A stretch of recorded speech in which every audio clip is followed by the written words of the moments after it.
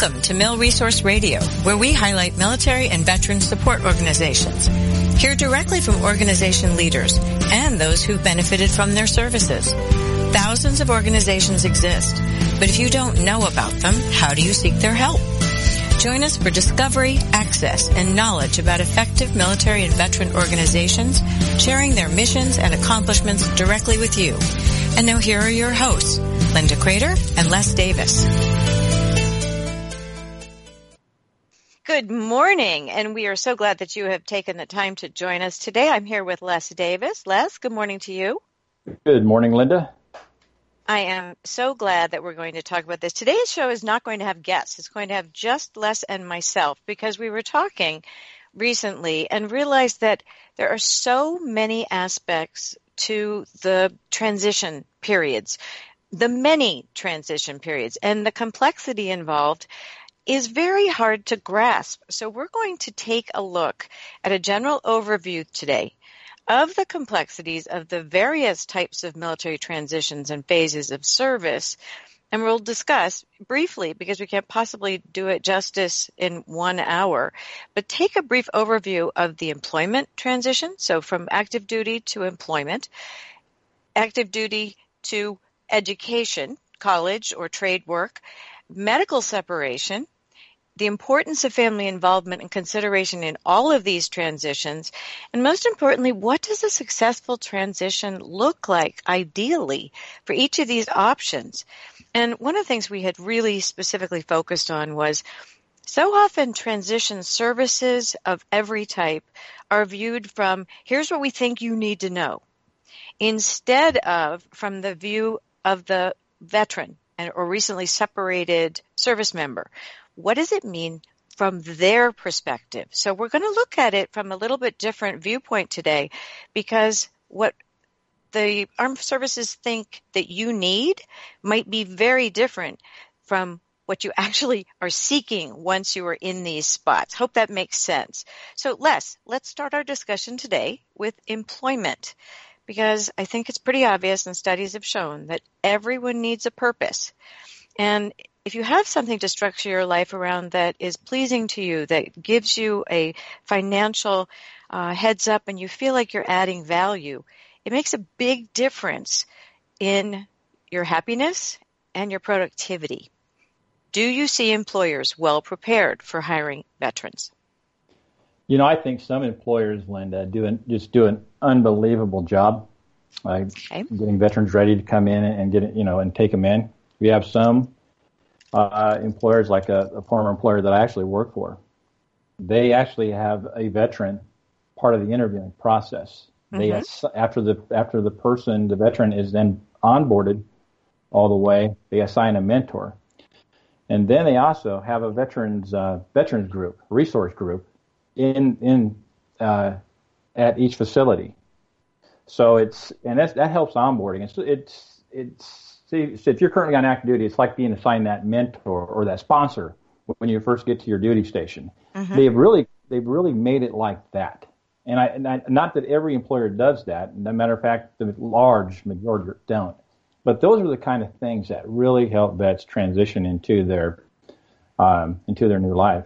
My example, coming out of recruiting command and going to work for a school, I had their recruiting process looked foolish to me. Coming out of a very well organized and run machine like recruiting command, as odd as that sounds, but it was just that, and you're like, wow, this is totally different. I had a retired sergeant major from the Army that would just say, look, I know it looks like you know a lot of stuff these guys don't know. Just be patient and do your thing during the day. And if they ask you for an opinion, then give it to them. But just make sure they can see how good you are. And that was really good advice, and somebody that really mentored me back into the civilian world, and especially where I went in from military recruiting to college recruiting. So I think if you assign people like that, Linda, that really helps that transition out. And then, he was my sounding board a lot. Boy, that first year, thank God he was there for me. I think that's really important. And onboarding is a relatively new process. I think when there were veterans, looking for employment, et cetera, years ago, the the push was we want to bring veterans in, but there wasn't the lead up to success, which is what the mentoring and the onboarding does. And I'm so pleased to hear that there are many, many more companies that are indeed having a formal onboarding process with veterans helping other veterans, because I think it helps the whole company to understand the value of what veteran service members can bring to a company. You're right, because there's so many hiring managers and HR personnel that they're hesitant and they're kind of scared to hire vets because we've got this thing around hiring veterans, or that everybody has PTSD or everybody has some kind of TBI and they're dangerous in the workforce. It's that the media has played that to the point in the movies. You see the movies that come out, the Hurt Locker and all the movies that portray veterans as victims instead of, the people they truly are. Well, let's ask about that. There are companies that are very good about granting accommodations, and accommodations could be something so simple as, if there's a time of stress, take a 5-minute break somewhere in the lunchroom or somewhere quiet. But how does that get educated to the employers, in your opinion? Well, I think it's all, like you're saying, I think it's all education. I think it's, hiring a vet and then for them to teach, or bringing in a VA counselor. Wouldn't that be a novel idea? Or bringing in a VA counselor to help train supervisors who are not veterans, or even HR managers, and all the way up to the CEO. They all need the training because there's such a limited number of people who serve now. It's kind of a novelty to get a veteran in to these vast corporations and things like that. So I think it's bringing in an expert to help train HR, then managers from the first line supervisor all the way up to help understand some of these issues that arise. And you're right, sometimes it is just diffusing the situation and getting a bottle of water or a cup of coffee. That's all. I mean, it could be things can get settled that fast instead of something that would blow up. Absolutely. One of the things I constantly hear is that vets may feel that they're underutilized when they're first hired, because companies, just like, in the military, you start at one level and you get promoted and more responsibility on your way up. Sometimes there are missed expectations by veterans who feel they should be starting higher up, and so they are dissatisfied with where they are in the beginning, which doesn't always set up for success. How do you discuss that kind of topic with someone who is thinking they are of higher value? And indeed they might be, but we all have to start somewhere when we're beginning in a company or a new arena. How do you address that? Well, I think you just got to set expectations right up front. And that's maybe what's missing too, because you have a service member, say he's in over 10 years, or maybe even a retiree coming out. These are the experts. I mean, these guys, they're expert in their field, whatever they're doing in the military. They have spent the time training. They've spent the time educating themselves. They've probably been through a few leadership courses. These are experts. Then to come out of the military and then go into an entry-level position. I did it. I had to do it. It was, that was what was being offered at the time. That doesn't mean you can't grow. In 7 years, I hit the VP level. So you've got to see yourself, not only where you come in, but the opportunity which you can grow with the company. If you really like that company and you've really done your research and targeted and think this is a place where I can be successful, then if you can afford it and you can accept the job, I'd do it and I'd grow with that company. Low pay is better than no pay. Excellent advice. It also gives you experience on the civilian side so that you can build off of that, which I think that and networking are two things that are very difficult to teach people, because it's, again, the expectations and then how do you do it, because you're not going to be as structured and as guided as you were in the military. So let me ask you this question, because we have to move on to the next topic in the next segment. Do you feel that when you are in an employment situation that everyone is thinking ahead to the next step as much as they could be? What do I want to do next? Where are my strengths? What promotion do I want? Do I want to stay with this company and grow with them? Can I continue to add value there, or will I add value at another company? Do you think veterans are generally well prepared to plan for their next promotion? No, not if you're talking about right when they transition out. No, I think there's just too much going on. I think that the veterans are focused on either, like we're saying, either going right into the workforce or going to school, and it's that, especially the large majority of married veterans, they need that security, so they're just trying to get that job, and then once they get the job, then they can see if they can grow up the company. And instead of really researching, that last 6 months, Linda, while you're in the military, it is hectic. The transition class you go through for that week, I mean, you're getting so much information thrown at you from your VA benefits, which is probably the most important thing, even though and the most confusing. Oh gosh.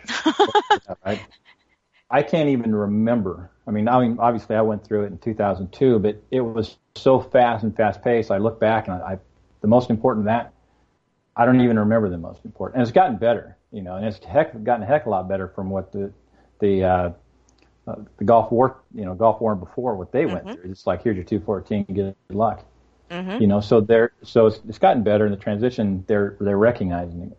So really, I don't think they're preparing for joining a company and then looking at, okay, here's where I can grow. I don't think that's the first thought. I would agree with you. It's premature at that point. I guess I'm talking a little further along when they have been in a job so I'm taking employment to the next phase.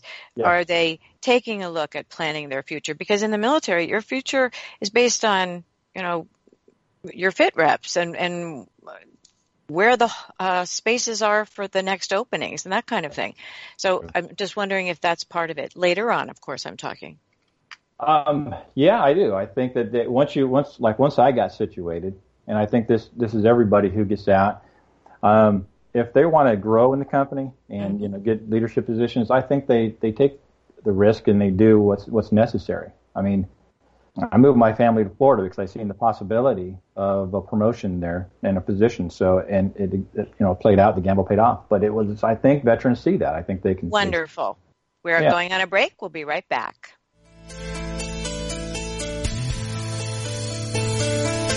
We're Mill Resource Radio, and we'll be back after these short messages.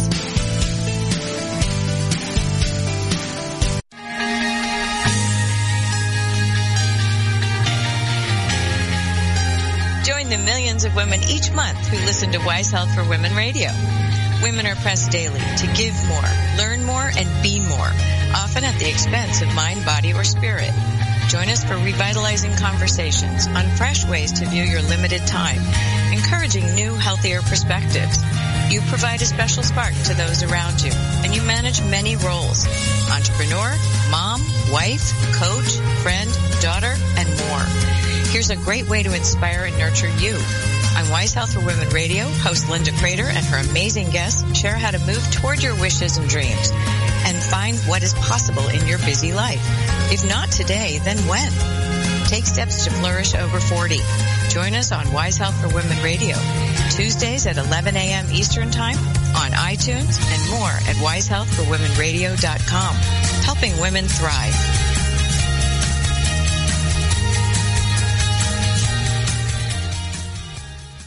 If you're ready for a big change in your work, your career, your happiness, your life, it's time for the $1 Million Mindset with Marla Tabaka. Monday afternoons at 2, 1 Central on TogiNet.com. Marla believes that with the right mindset, anything is possible. Join us as successful life coach Marla Tabaka inspires you and her clients to explore, discover, and live your dreams by developing what she calls the $1 Million Mindset. Marla will inspire you to take action on your dreams and reveal secrets to success that will help you realize your own unique power. Tune into the $1 Million Mindset for heartwarming stories with Marla Tabaka. Learn tips and tricks to building a successful business and unlock the secrets to creating a happier, more balanced life through abundant thinking and attraction power. For more information on the $1 Million Mindset, go to our website, marlatabaka.com. That's MarlaTabaka.com. It's the $1 Million Mindset with Marla Tabaka. Monday afternoons at 2, 1 p.m. Central on TogiNet.com.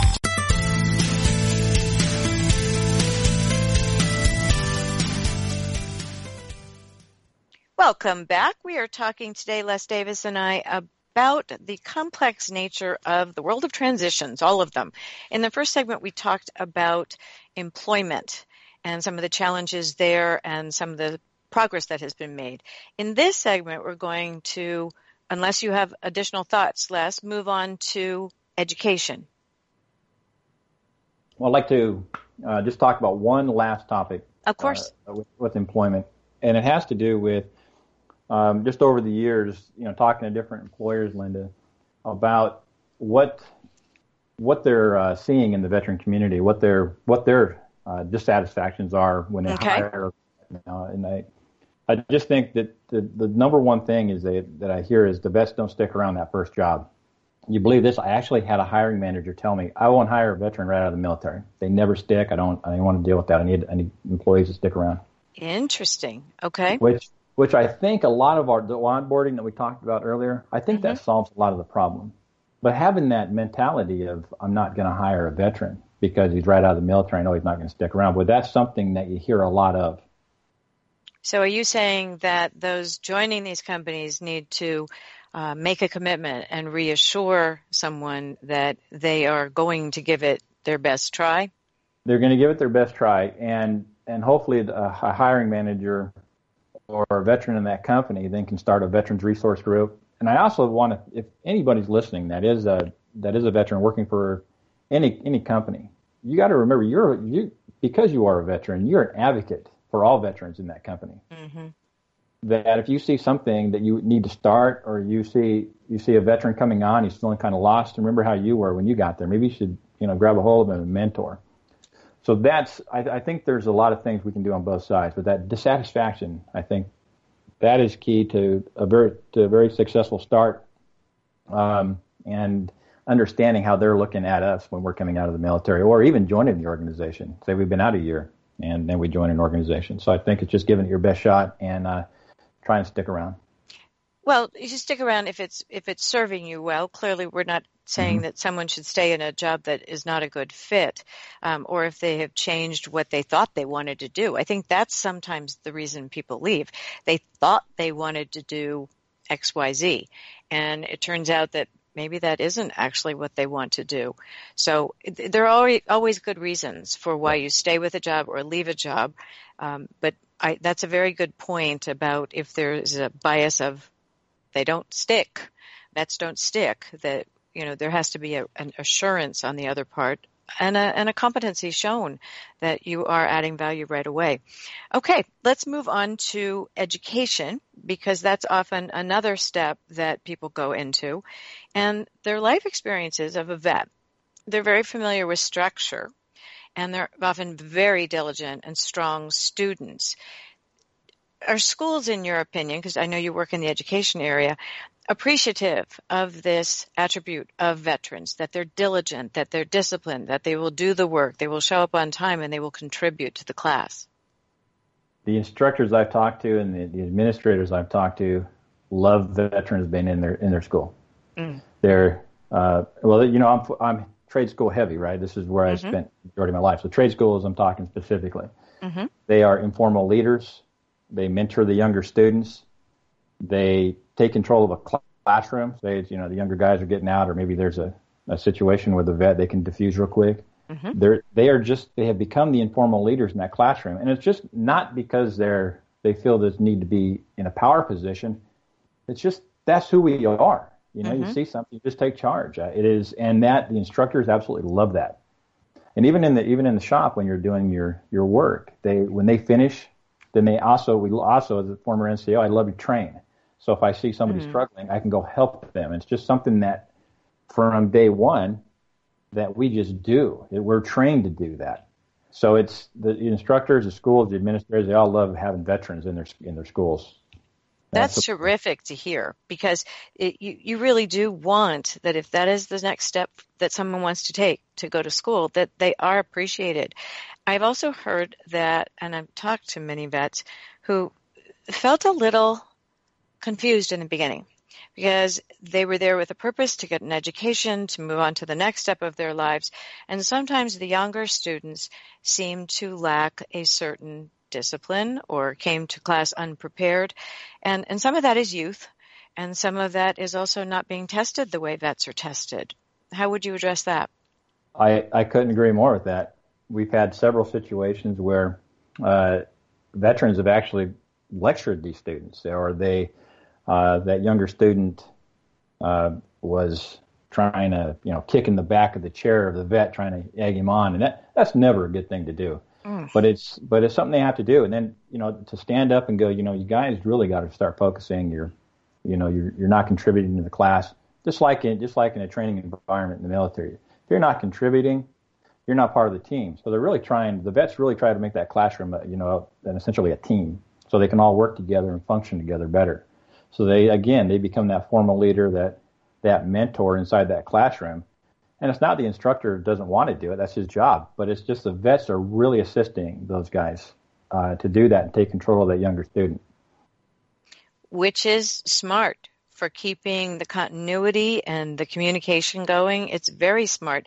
One of the things that's always intrigued me is that the metrics for student vets are not standardized in any way. So when we hear stats used about there's a low graduation rate, or they change schools so often, or college isn't a good fit for everyone, and it diminishes the success, and that's in air quotes, when the veteran is making very strong, informed choices for them. Aren't you one of those students that started at one school and finished at another?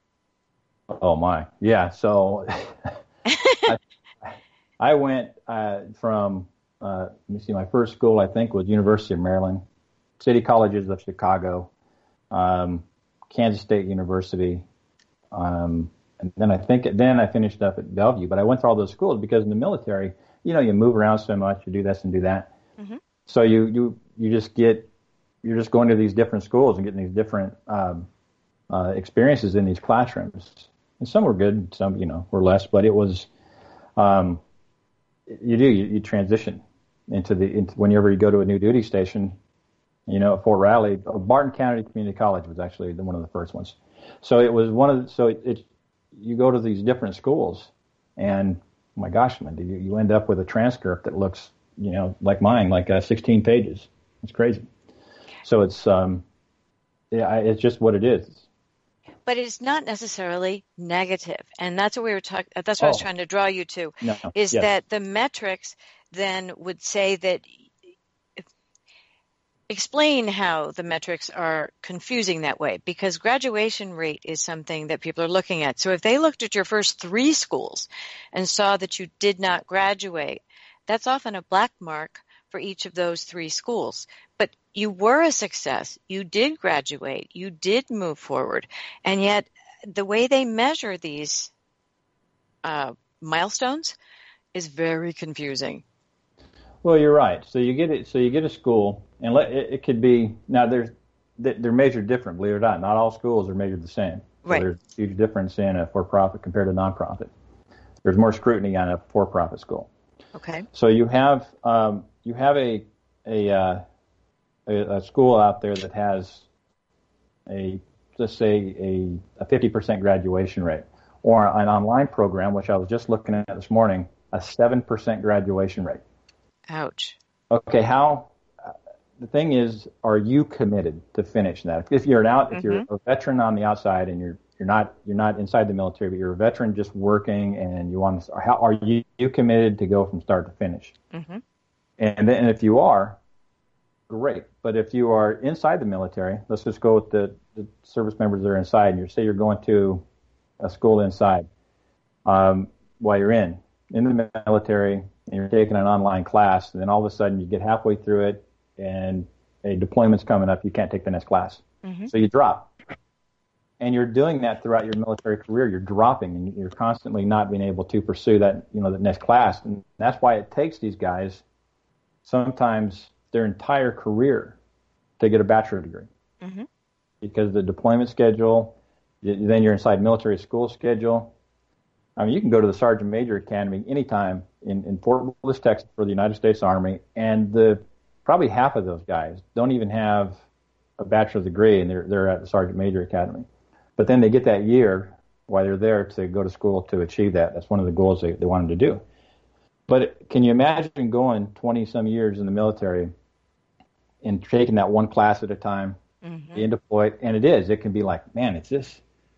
You can't get into that rhythm like you do. Like when I got out and I started going to online school, I got in that rhythm. And every class then it just became something, you just do. You just, your time's committed. But then inside the military, you go take one class, you stop. Then you go to you do your Army job or military job. Then when you get your next chance, you take it. And that could be the next year. I mean, I see my son struggling with that right now. He's been in 8 years and he's only has an associate's degree. Because I'm sorry. And the work schedule. You're right. But I guess what I'm coming back to each time isn't the metric for success for each veteran or service member gaining an education success in what they're trying to achieve. So if it's the associate's degree, if it's getting a bachelor's degree, if it is leaving service to become an entrepreneur and so they took business courses along the way, how do you ever measure these things so that it becomes a more standardized, understandable thing so you can use it to choose institutions or trade schools to go to? Well, right now we're leaving that to the federal government to decide. I think if there was an actual view. How's that working? Right. Yeah. So it's like I said, I was looking at one university day, and you can't see anywhere where their graduation or placement rates are. But then I went to a nonprofit university, and of course they're more scrutinized, so it has to be there. And it was there. I seen all their stuff. So I think there has to be a joint. Everybody has to be measured together. What does that success look like? And it's a real thing. And I think there should be a waiver for schools saying if you have a lot of guys that are active duty going to your school and they're dry, and they can't take that next class and they can't finish their program. Well, I think those should be waiverable things where we have to understand that kind of situation. Where you have more time on the outside and you're a veteran. We had, even in my program, that both bachelor and masters, we had people that had to drop out because of work or, family issues. And that happened. And we're going to have to stop for another break. I knew we would get into this. We'll be back after these messages. We're Mel Resource Radio, and we'll be back after these short messages.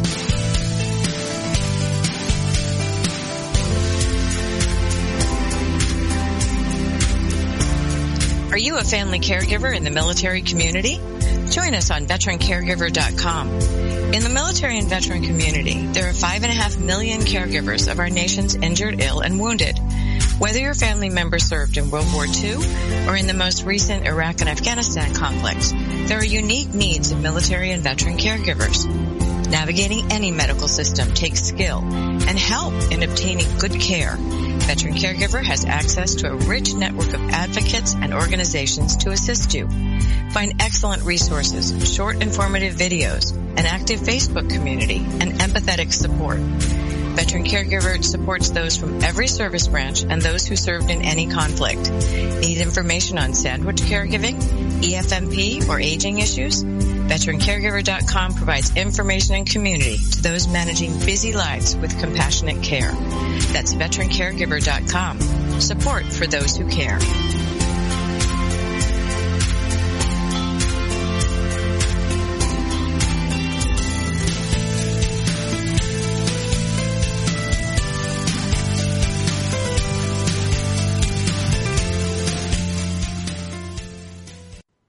Welcome back. We're continuing our discussion about the complexity of all the military transitions.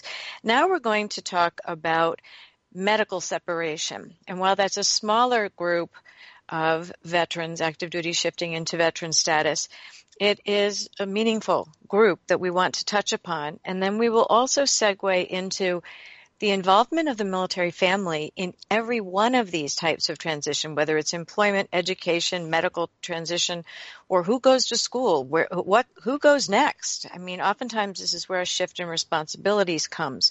So first, let's talk, Les, about the fact that those who are medically separated have a lot of challenges and phases of recovery. Some people have recoverable injuries and rehabilitation, and there are others that may have ones that will plateau at a certain point. For those with invisible injuries, Explaining traumatic brain injury or PTSD is a challenge because it's invisible and people think that it's time limited. Okay, you've been back 2 years, you should be great. But what are the ways other veterans can help those who are medically separated readjust to, and I don't like this term, but I'll use it, the new normal, and where they are today, not necessarily where they will be tomorrow?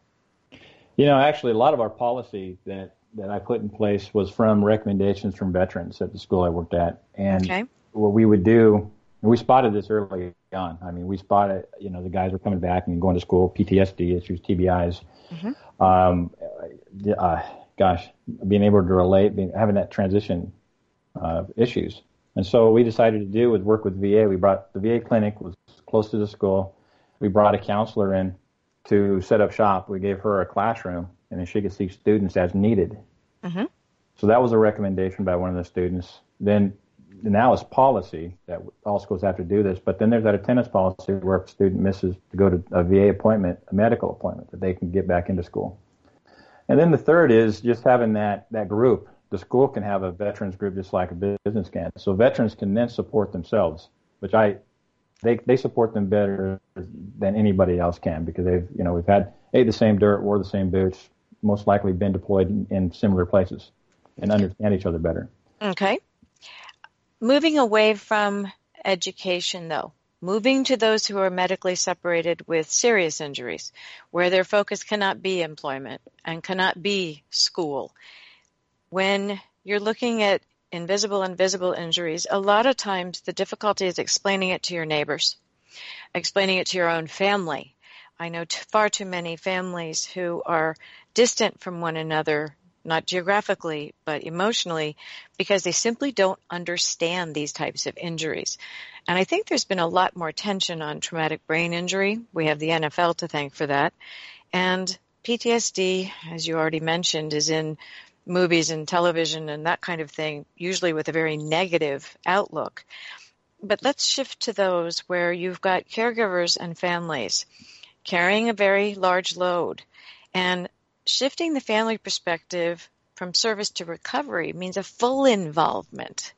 And so we have caregiver networks now. We have some caregiver programs. The new law that was passed will expand in time, not immediately, the caregiver program to support those who are at home taking care of a veteran who is injured badly. And it's a very difficult communication period. And I think as we tie together all of these types of transitions, communication is the biggest thing missing. I'd like to input that while you're talking about a lot of veteran peer advising and mentoring and helping, I think family members, military spouses, extended family members, children, youth also benefit from peer groups, others that understand their experience. Would you agree? I couldn't agree more with you on that. It is that the communication piece as you're transitioning back and you're injured. And it's always as a veteran you're trying to transition because you've been that provider, and now because of your injury, you got to deal with that, and then you have to be able to open up to your spouse, about how you're feeling because you don't want to go to that dark space, So you want that communication. You have to keep with your caregiver. The communication, you have to look even with the kids. I mean, you don't want to be as open with kids as you are your spouse, but share it because they can feel the stress. We've had guests on the shows that have talked about that. So it's that open communication with the whole family, and being open to talk about everything with your caregiver or your spouse. Which is not easy to do. I mean, it's easy enough to say, but I mean, we would urge from talking with many, many guests on the radio about these types of transitions, a good bit of counseling can truly help you to understand what's going on, or complementary therapies. If you can't talk to a person, go talk to a horse, a service dog, journaling. A lot of complementary and alternative therapies do help along with the standardized evidence-based programs that the VA offers. And I think so often you feel like you're stuck with only what the VA offers, which is couldn't be farther from the truth. There are wonderful organizations, nonprofits, private enterprises that help veterans with understanding, making sense of what they went through. We don't talk about it often, but there's often moral injury. There are some things that linger. And one thing we do know about PTSD is that there is no cure, but you can manage the symptoms if you get treatment. If you ignore it, you will swallow it and it will stay there. So we do urge everyone to please seek the help that you have at your disposal and also go into your communities and seek it from there. I'd like to move now to the value and need for the dynamic in the families. It's not just communication. Oftentimes in the next stage, whatever it may be, employment, entrepreneurship, education, medically separation, there is a lot of shifting roles and responsibilities. Just like when someone deploys, the military spouse takes on different roles. So when you come back and you're now no longer active duty, you are a veteran. This life after active duty and the decision making, what elements do you see help families making a successful transition? Well, it all comes back to communication again. Mm-hmm. Not only are you transitioning out into your new career, your spouse is doing the same thing. And more than likely, as you're transitioning, I know, and I think I've told you this in previous shows, I was thinking about what's my next job going to be, looking at the broad, and my wife, thank God for her, she was thinking, where are we going to live? Right. The house, district, how are we going to get there, the move, what the move's going to be like, and everything.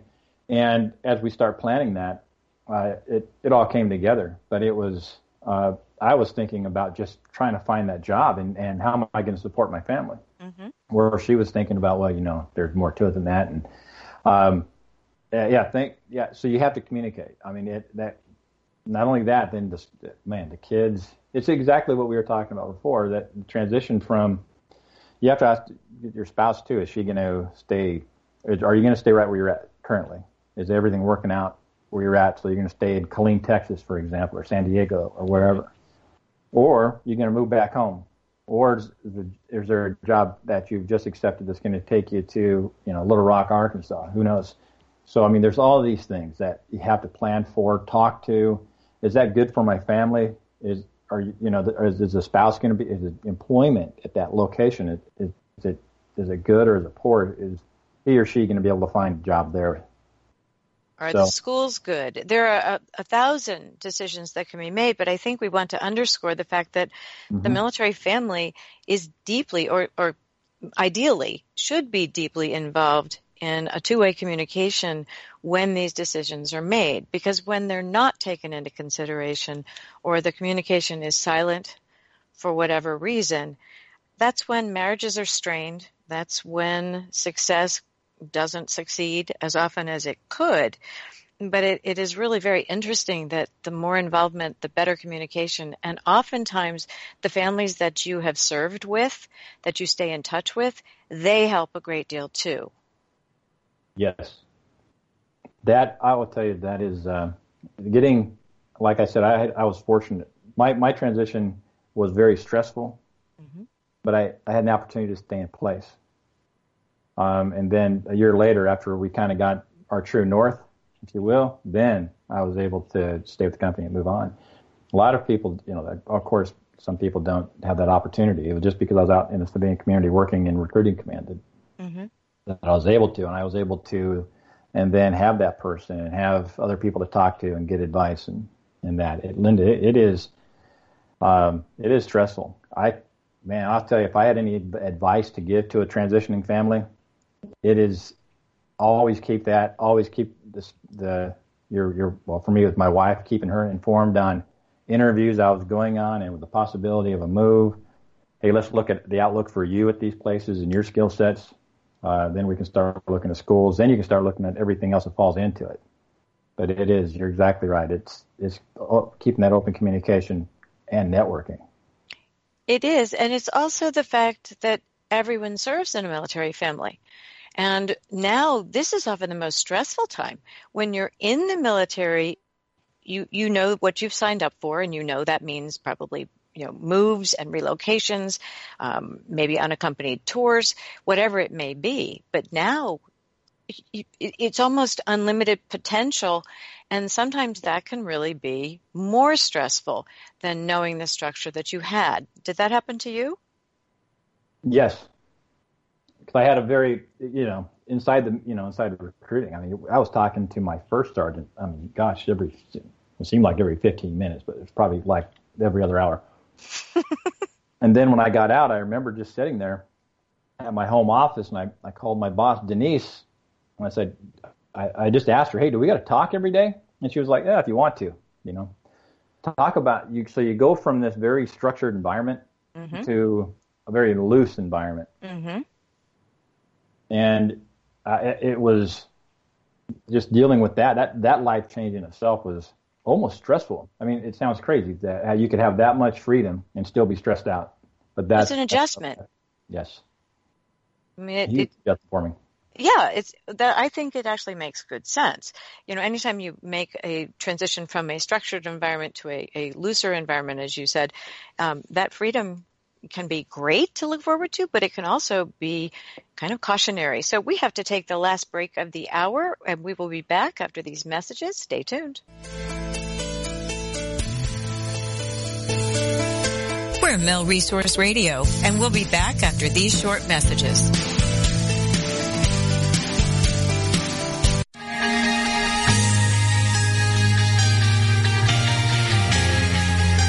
Join the millions of women each month who listen to Wise Health for Women Radio.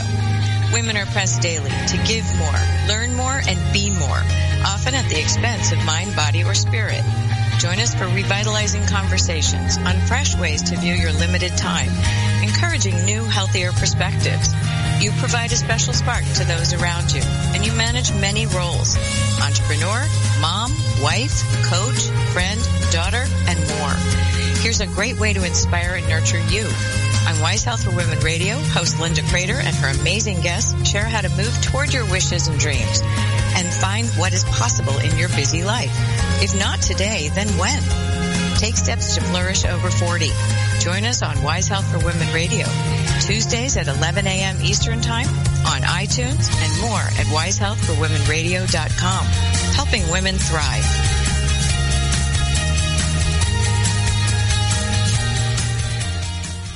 Welcome back. We are talking today about the complexity of the military transitions. And in this fourth segment, we're going to cover a number of topics quickly. And we'll call this one skills, use, or gaps, and opportunities for both vets and military spouses and partners. And as you look at the broad range of what you can do when you leave the military, you mentioned very much that your wife played a strong role in keeping your head on straight with the full family considerations while you were focusing on the financial underpinning for your family.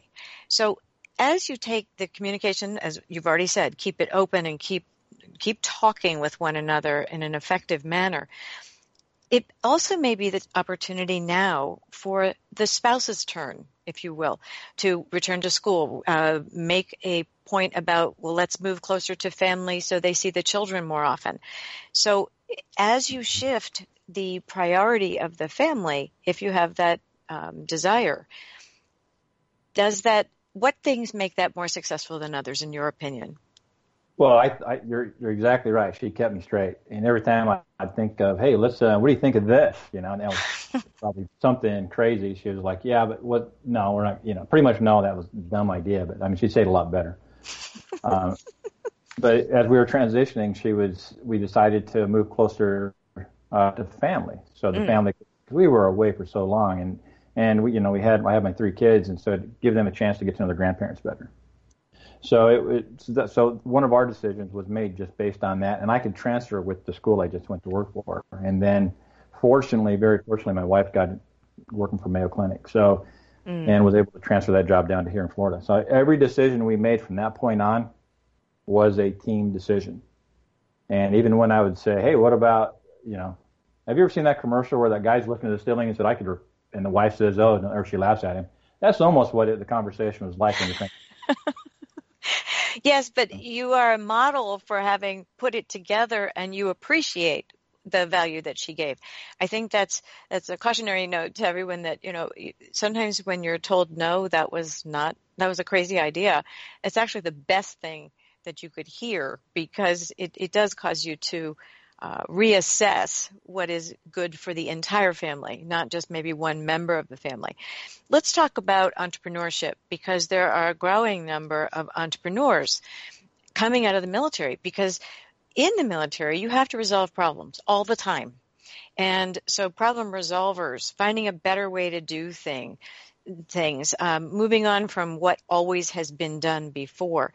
In other words, being a disruptor in some way, or having a better mousetrap. When you want to start a business or become a business owner, why do you think that this is such a growing arena for veterans, and why it suits them so well? Well, for a couple different reasons. I think we think out of the box, right? Mm-hmm. Something new. They think of a market that's not being represented properly. I mean, look at what Nine Line has done with T-shirts. Mm-hmm. And Grunt Style has done with the style of T-shirt, and Black Rifle Coffee. These guys have just taken it by storm. And Black Rifle, more and more people it's much better coffee than the competitor brand. But they've just taken it, right? I mean, they have just taken things by the horns and just have done great, because their work ethic, their idea that a better product is out there, and they're gonna take it. And I think that's what we do. We go in, we see an issue, we solve it, or else we tackle it, and we take it a step further. We have a lot of guys that will start, a lot of vets that will go to skills training, for example. They want to start a motorcycle shop. I got a friend of mine that graduated from school, started his own motorcycle shop in Daytona. What a great place to start a motorcycle shop, yes, by the way. Anyway, he's grown he grew it very fast. I think it was because of his just desire and his passion for motorcycles itself, but also he's seen something that wasn't there, and he again took it to that next level, just like it's very similar to what those guys did in T-shirts and coffee. Mm-hmm. They see a problem, they think they can make it better, and you know what? They have made it better. Well, and entrepreneurship offers both heavy responsibility, a lot of creativity, and it really needs to be quite disciplined, because you are your own boss. So there's often another way that people go in, which is also a growing area for vets, which is to purchase a franchise that has some structure, but some of the creativity of full entrepreneurship. And it's fascinating how this is an area that has grown really fast. And do you know anything about that? I do. Matter of fact, a friend of mine, he was in recruiting command too with me. He started in Alabama. He started Tropical Smoothie, bought the franchise, and I was asking her about it. He's like, "Les, it's kind of simple. They really give you the formula to be successful." He did say there were times where I didn't get paid the week, but there were other times where I had good weeks when I made a lot of money. So you got to know that. And he also went on to say, "I've never been this stressed, because if you want to feel stressed, just feel that you're not making enough money to make your payroll." He said that were his most stressful weeks. Mm-hmm. So that's out there. And the only thing he did tell me, he's like, "You know what? I wish I would have bought 2 instead of 1 when I first started." So he ended up buying the second one in his town he lives, but he's very successful at this. And so I think that's a great way to go, is if you want to get into business, you don't have that huge startup capital that you need, franchise is a great opportunity. Well, there are often vet discounts offered, and it's also another one where the spouse may or may not be involved as a team member, as you say, but entrepreneurship will always carry risk, but it's also carrying reward, which is a very interesting way to go. So let's talk about skills gaps, because you and I both admire Mike Rowe and him talking about 6.2 million trade jobs going wanting for people, because the push has been to be college educated as opposed to trade school educated. And the structured online B schools are training, the perspective changing from the military way to what's right for your family you may need to fill some of those skills gaps that you have. Absolutely. There's a ton of jobs out there. So, going back to education is going to school for a very short period of time instead of 4 to 6 years, getting a skill that is needed, whether it's diesel, automotive, aviation, motorcycle. I mean, anything that needs repaired. That could be electrician, plumber, carpentry. HVAC, right. There's tons. HVAC.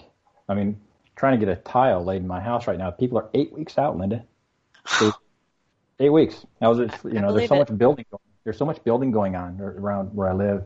Yeah, it's 8 weeks. So those skills are needed, and it's a way to make fast money, and it's also a way for somebody to start their own business because the skills they're just needed out there. So I couldn't agree more with getting the skills gap.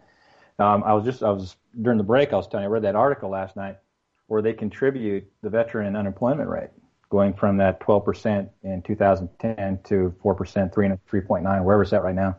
That was the decline because so many veterans were finding success in huge employment in skills training. Now, looking at those you served with, is there a sort of an even distribution about those who went to school, those who went to trade, those who started their own businesses, those who went into employment and stayed in their field? I'm imagining you're going to tell me no, it's wide all over the board. It truly is. I have friends that have their own businesses. I have guys that I served with that just stayed retired. They had they play golf, and I got other friends that are part time. They just pick up some hours every now and then, and they're just enjoying their life. And my friend that has a franchise, another friend that have the motorcycle shop, other friends that are just working. It's kind of scattered all over the board. There's not one size fits all.